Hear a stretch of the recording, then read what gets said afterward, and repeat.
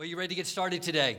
Yes. Great, let's get going. I want to ask you to turn your Bibles, please, to the book of Hebrews. That's in the back of the Bible, pretty close to the end. If you're new to Christ, you're new to Hope Crossings, or you're new to the Bible, it's pretty much in the back. The Bible is made up of different books or different sections and with different names. Hebrews is one of those. It's in the back, chapter 10. The Bible is so powerful in our lives, and it is so unique, different than any other book in the entire world. And we see from the Bible how God begins to reveal himself and to reveal who we are as mankind and men and women. And he begins by just showing us the kind of relationship that he wants with us and the type of relationship that we are to have with one another. We see God just dispelling this plan, just disseminating this plan, even in the very beginning with Adam, when he made the world, and when God made the world and the planets and the land and the sea and the animals, and he made Adam. He came to a conclusion that it is not good that man should be alone. And all the men said, amen, that is right. It is not good. And so God made Eve. And we see that relationship between a husband and wife, a man and a woman, that is a three-way. It's God ministering to both individually and both together. And so we see the connecting point, so that God loves us as individuals, but he also loves us within community. We see God again revealing to us his plan for us in the Mosaic Law, as God reveals the law of Moses, or the Mosaic Law. Even within the Ten Commandments, we see that there are some commandments that are very, we say, private or individualistic, and others are very corporate or family or societal. The individual commandments: have no other gods before me, honor the Sabbath day. But yet those societal laws would be: do not steal, do not commit adultery, honor your parents. And so we find here that God is saying there's a twofold emphasis that he places on us. One is very individualistic, that we have a relationship with God, and yet the other is very corporate or societal or family or church or body. All of those terms that we use to discuss our relationship with God and our relationship with one another. The Bible reveals to us how we are to have a relationship with God, and the importance of and how to have a relationship with one another. That's what we're going to talk about for the next few weeks. Today, let's begin reading there in Hebrews chapter 10, and we're going to start at verse number 19 and read through verse 25. Hebrews 10, verse 19. Therefore, brothers and sisters, since we have confidence to enter the most holy place by the blood of Jesus, by a new and living way opened for us through the curtain, that is, his body. And since we have a great high priest, or a great priest over the house of God, let us draw near to God with a sincere heart, with the full assurance that faith brings, having our hearts sprinkled to cleanse us from a guilty conscience, and having our bodies washed with pure water. Let us hold unswervingly to the hope we profess, for he who promised is faithful. Let us consider how we may spur one another on toward love and good deeds, not giving up meeting together, as some are in the habit of doing, but encouraging one another, and all the more as you see the day approaching. Let's pray again. Father, thank you for your grace over our lives, and that, Father, you are in us as we are followers of Christ. The Holy Spirit of God is within us. And so, Lord, lead us and guide us to know your word, to apply your word to our lives, and to be wonderfully, radically changed by your word and your spirit. In Jesus' name, amen. Some of you know the name of Dietrich Bonhoeffer.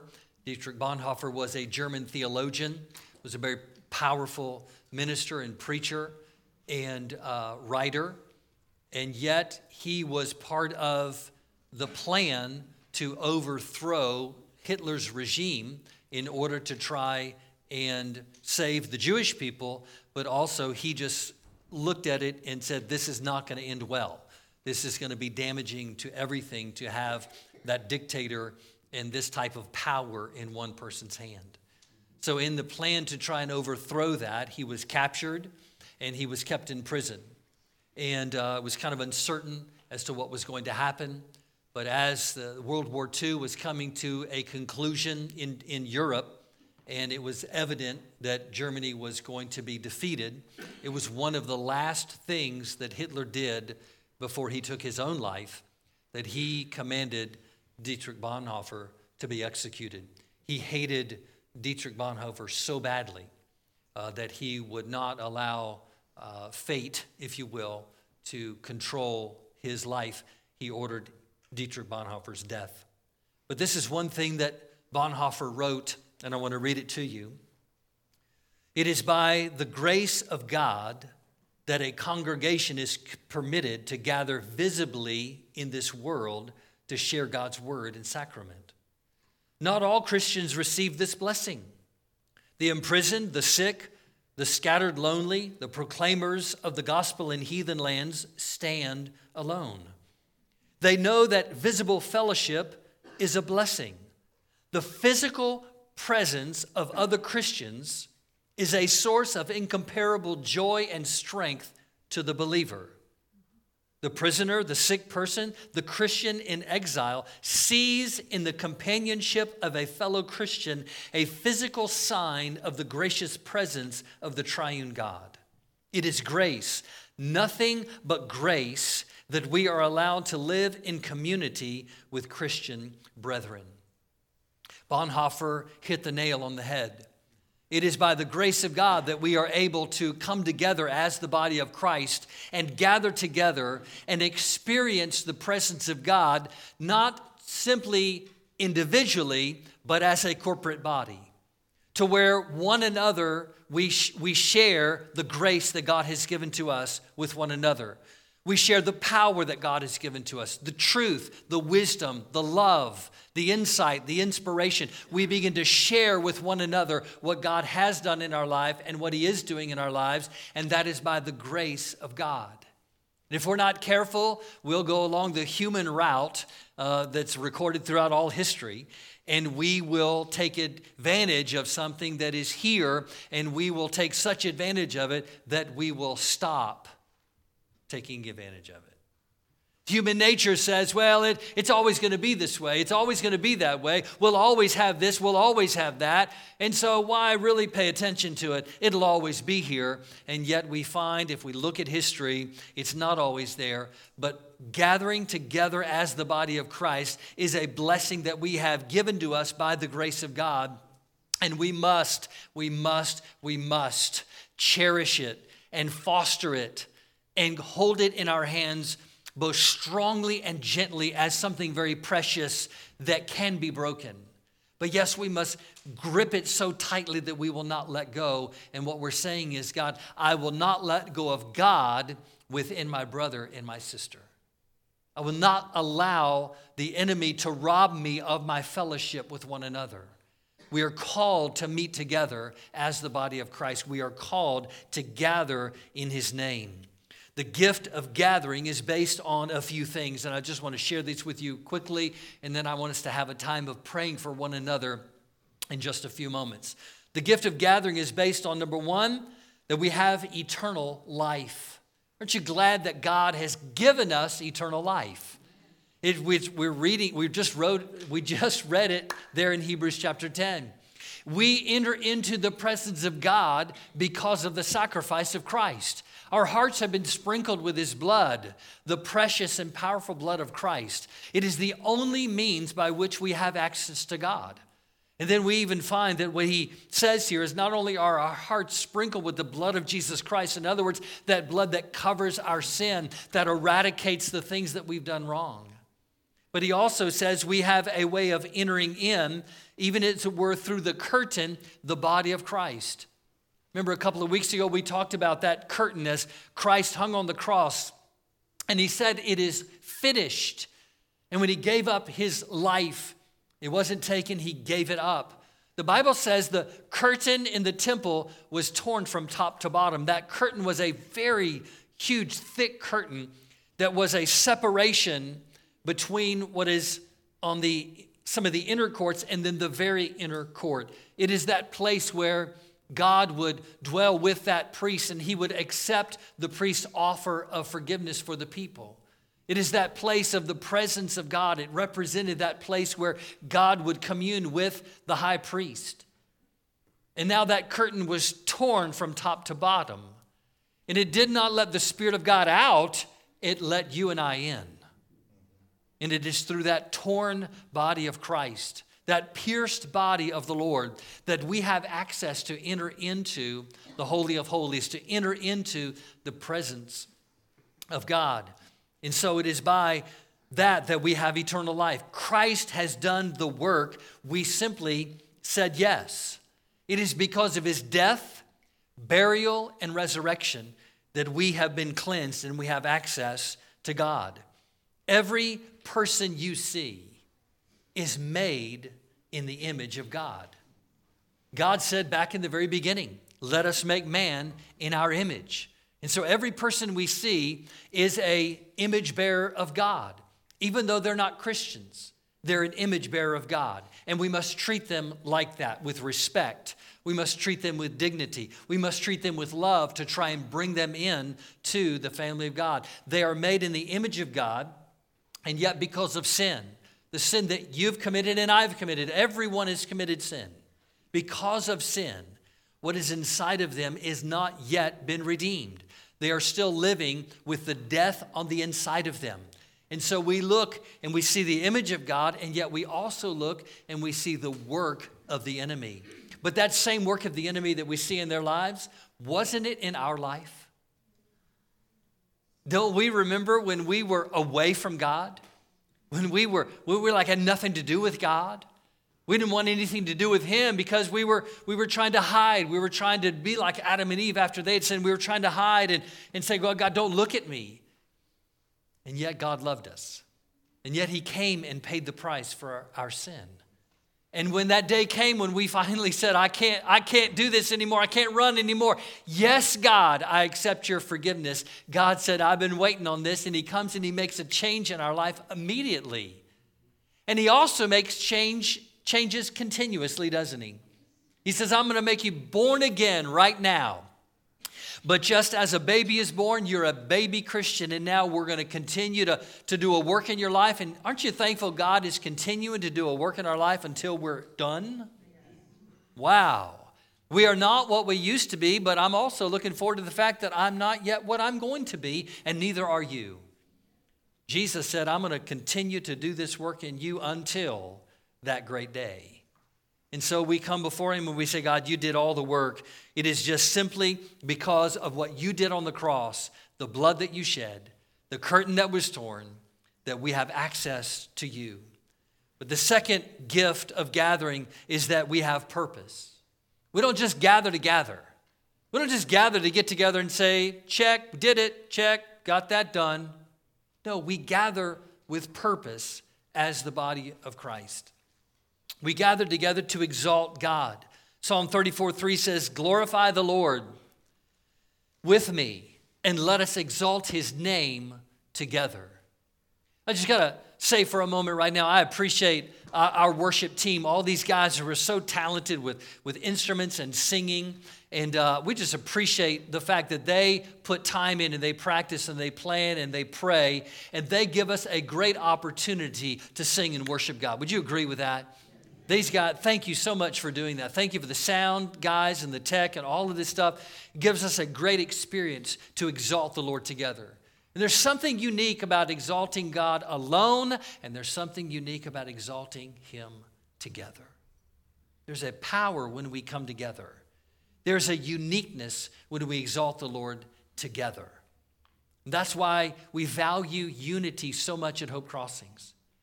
We fight for unity. We fight to bring unity. We fight to stay unified. We will fight to always be unified because there is power in unity. Not only do we exalt God together, but we repent of our sins. together. Yes, individually, but also together. Remember on the day of Pentecost, it's recorded in Acts chapter 2. The day of Pentecost is what we would call the birth of the church. That's when the church was started, the church age, and the Holy Spirit is poured out on the disciples, about 120 of them in what's called the upper room. You remember what happened? Yeah, they spoke in tongues. There was a great, like a sound of a wind, and there was tongues of fire, and it was wild. But remember what the people around them said? They were like, what is going on?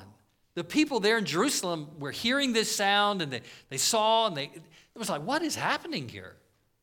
And Peter begins to explain to them. He says, you remember what it says in the prophet Joel? That is this, and this is that. This is the fulfillment of what the prophet Joel prophesied. And when he began to explain it to them with just a few words, they said, okay, what do we do now? And what was the first word that came out of his mouth? He said, repent. He said, repent of your sins, every one of you, and you also will receive the gift of the Holy Spirit, the gift that the Father promised. And so he says that you need to repent. And even as a church body, there are times when we come before God as a church and repent and say, God, we're sorry. We're sorry for the way this nation is heading in the wrong direction. We're sorry for the fact that there are a group of people who are they're no longer hiding their sin, they're just bringing it out in plain open sight because they feel emboldened to do that. God, we repent of the fact that homosexuality is on the rise and not going down. We repent, God, for a nation in which they're accepting what is wrong as right, and they're saying what is right is wrong.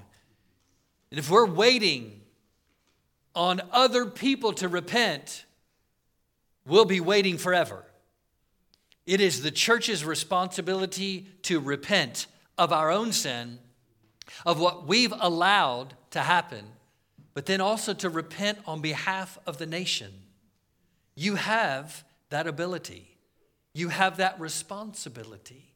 We have that as a church, that we come before God as image bearers of those who have been born again, of those who he has put his Spirit into, those who are priests before God. I'm not talking about a position. We, because we've been born again, every person in here is a priest before God. You do not have to go through a priest to get to God. Christ is the high priest. And now he said, now you have access to God. And we repent on behalf of a nation. We repent on the behalf of a community. We repent on the behalf of a community in which there are what is called swingers. Married couples who say, hey, let's trade, let's swap. That is sin. And I believe that if the church big C, the church would call out to God and say, God, please forgive us.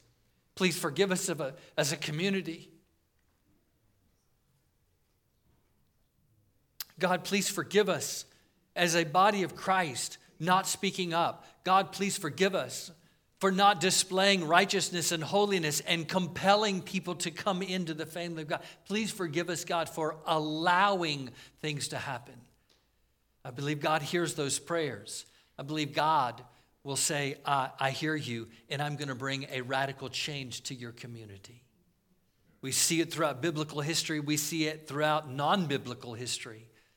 When the people who worship God and serve the Lord repent and come clean and repent on behalf of a community or a nation, God pays attention to that, and he brings a result. We also, together, give and receive forgiveness. Matthew chapter 6, verse 14, Jesus gives us that Lord's Prayer, and one of the things he talks about is forgive as you've been forgiven, and he concludes it. He says, listen, as you forgive, you will be forgiven. As you forgive, you will be forgiven. But he also says if you don't forgive, your forgiveness will be withheld. And then, of course, then we love as Christ loved. We gather together with purpose that we love. In John chapter number 13, verse 34, Jesus said, a new commandment I give you, and that is to love one another. We gather together with purpose because we are learning how to be ambassadors for Christ. We are learning how to be overcomers, and we are bold. The Bible tells us God has not given us a spirit of fear, but of love, power, and self-discipline. It says that's the spirit that I've given you. I've not given you timidity. I've not given you this hide and wait and see. I've not given you this attitude that, oh, well, we just got to hang on to the Lord until he comes back. He said, I've given you power. I've given you authority. I've given you a spirit that is more powerful than sin, more powerful than anger, more powerful than any obstacle that Satan will put in your way. I've given you the power to be overcomers. And we incorporate that together within our fellowship, and we walk out of a building like this filled with the power of God because his spirit emboldens us. You will find your purpose when you fully surrender your life to Christ and submit to the Holy Spirit as he leads you. Let me read that again. You will find your purpose when you fully surrender your life to Christ. Surrender. That's what he's called us to do. To come before him and say, yeah, I've sinned. I can't do it. I can't enter into eternal life by myself. I don't have the goods. Lord, I surrender to your plan, and that is Christ. But then from that day forward, the Bible tells us that the Spirit of God is within us. As we accept Christ as Savior, the Spirit of God lives within us. The same Spirit that raised Jesus from the dead. But then the Holy Spirit begins to prompt us and lead us. He might begin with an issue of sin. He might begin to prompt us to say, you know what, that thing you've been doing? I've forgiven you. You're forgiven, but you keep doing it. And we're going to have to work on that. I want you to stop doing that. See, that's when submission comes in. The purpose of our life is to surrender and to submit. And when we begin to submit to the leadership of the Holy Spirit, what we find is twofold. Number one, yes, we begin to say no to the sin that we used to enjoy. And now we're saying yes to a God who gives us eternal life. We say yes to a God that gives us purpose. We say yes to a God that gives us forgiveness. We're saying yes to the one who says, I've got a plan for your life that will blow your mind. I've got a plan for you that is going to be so far exceeding anything you could ever dream or imagine. And he says to us in his word, he says, I've got a plan for you that you're going to lay your hands on a sick person and they're going to get better. I'm going to give you a word of prophecy or a word of knowledge that you're going to speak to somebody and it's going to blow them away because you're going to reveal that they have been doing something and they're the only ones that know that they've been doing it. Except the Spirit of God just told you. And it's not condemning, it's not putting down, it's lifting them up. God's going to give you a word that, hey, God's going to heal you. God's going to redeem you. God's going to mend a relationship. And God gives you that word because you're submitted to the Holy Spirit. We meet together with a purpose. But nextly, we meet in a connected family. We are connected with a family. If I were to ask you how many of you today here have been born again, I believe the vast majority would say, yes, I've been born again. And we look at that as very individualistic. I've been born again, and we say God is our Father. But if we have been born again and God is our Father, well, whether you like it or not, we're related.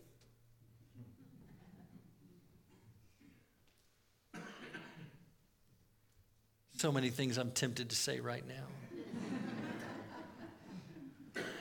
We are related. We all have that uncle, right? Christmas, you know, or it's an aunt or somebody. And if I don't have an uncle like that, then you're probably the uncle. I don't know. I'm not sure. That's the joke. We're born again, but into what? We're born into a family. Therefore, yes, God is our Father. That the disconnect with Adam and Eve now has been reconnected through Christ. And now we're born into a family And that family means we're together, brothers and sisters. Some are the oldest. Some are blessed to be the youngest. And some are in the middle. We pray for you. Some are mature. And some are immature because they've been serving God longer and longer. Some not. Some have just started. And some are right in that middle stage. But we're a family. When we come together as Christians, it is both personal but not individualistic. Becoming a Christian is personal. You're not a Christian because your parents are Christians or your grandparents are Christians.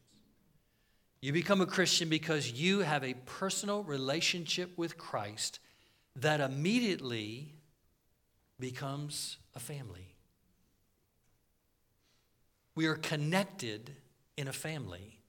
The gift that we have of gathering is that we are not individualistic. We are individuals in a family. So we look at our Christianity not as individualistic. Well, this is what I do. Well, yeah, this is what I do, but it's in connection with the whole body. And so every gift, every talent, everything that we have, we use for the betterment of the body. There is no substitute for a private encounter with God in your prayer closet. That's why Jesus said when you pray, go into that closet, or that closed-in space, wherever that space is where it's you and God. Just you and God. And aren't you thankful that God knows your language? You can say things to God. You never pray that prayer publicly, right? You know? I'm not talking about confessing anything bad. I'm just saying you have a language God knows. You can just talk to him like he's God. Imagine that. There's no substitute for that. But there's also no substitute for an encounter with God in the family. You can't substitute that. There's no replacement. So we come to God both privately, but also within the context of family. We do that with water baptism, where we come before the body of Christ and we say, hey, I want everybody to know I'm in. I'm in all the way. I've been born again. They're going to dunk me in the water. I'm in. Jesus said in Matthew 10, he says, if you confess me before men, I'll confess you before my Father. You deny me before men, I'll deny you before my Father. There's a privateness and a corporateness or a publicness, a familyness. We are saved into a community called family, making our identity visible. We are visible to this community because we're a family. I want to read one more quote from Bonhoeffer. Mickey, if you come up, please. And then we're going to have a time of prayer where we pray for one another. Okay? Dietrich Bonhoeffer also said this. He said, the Christian needs another Christian who speaks God's word to him. He needs him again and again when he becomes uncertain and discouraged. The Christ in his own heart is weaker than the Christ in the word of his brother. His own heart is uncertain. His brother's is sure. And that also clarifies the goal of all Christian community. They meet one another as bringers of the message of salvation. Their fellowship is founded solely upon Jesus Christ. We in the body of Christ need one another. That's why we're trying to make more space for more people to come into the body of Christ, because we need one another. In 2 weeks, we're moving to 2 services for that very reason, because we're opening up the door to say we want to create more space for more people, because we need one another. There are times when you're going to be down and you're going to be up, and we mix together, and those who are up bring up those who are down, and next week it could be reversed, and somebody comes in discouraged, but somebody else is really excited, and we come together and we meet and we say we're a part of the family. Man, I'm down today. I need somebody to bring me up. God, I'm really excited. Lord, I need to help somebody. That's the body of Christ. The Bible says, with the same comfort that you have received, comfort someone else. It says, as you have received, give. And we're just trying to make more space for that to happen. We encounter God together, and there's no substitute for that. As the body of Christ, we come together. Let's pray for a moment, all right? Father, thank you so much for what you're doing in the body of Christ, not only Hope Crossings, Lord, but in the church Big C. We thank you for what's happening in the universities. We thank you, God, for what is happening in the local schools, even our very own local schools, especially through FCA. Thank you, God, for what is happening. Thank you, Lord, that the seeds have been sown and now they're being watered and now the harvest is coming in, Lord. Thank you. And Lord, we pray for the churches all across our region. We pray for an outpouring of your Spirit, the pastors and elders and deacons and staff and everyone who ministers to children and youth. God, they'd just be empowered with your Spirit. Lord, we pray for this station, this place, Hope Crossings. Lord, we would recognize we're a part of a body, and that is precious, it's powerful, and it's to be guarded. Thank you, Lord, for what you're going to do, even in these next few moments, Lord, as we encounter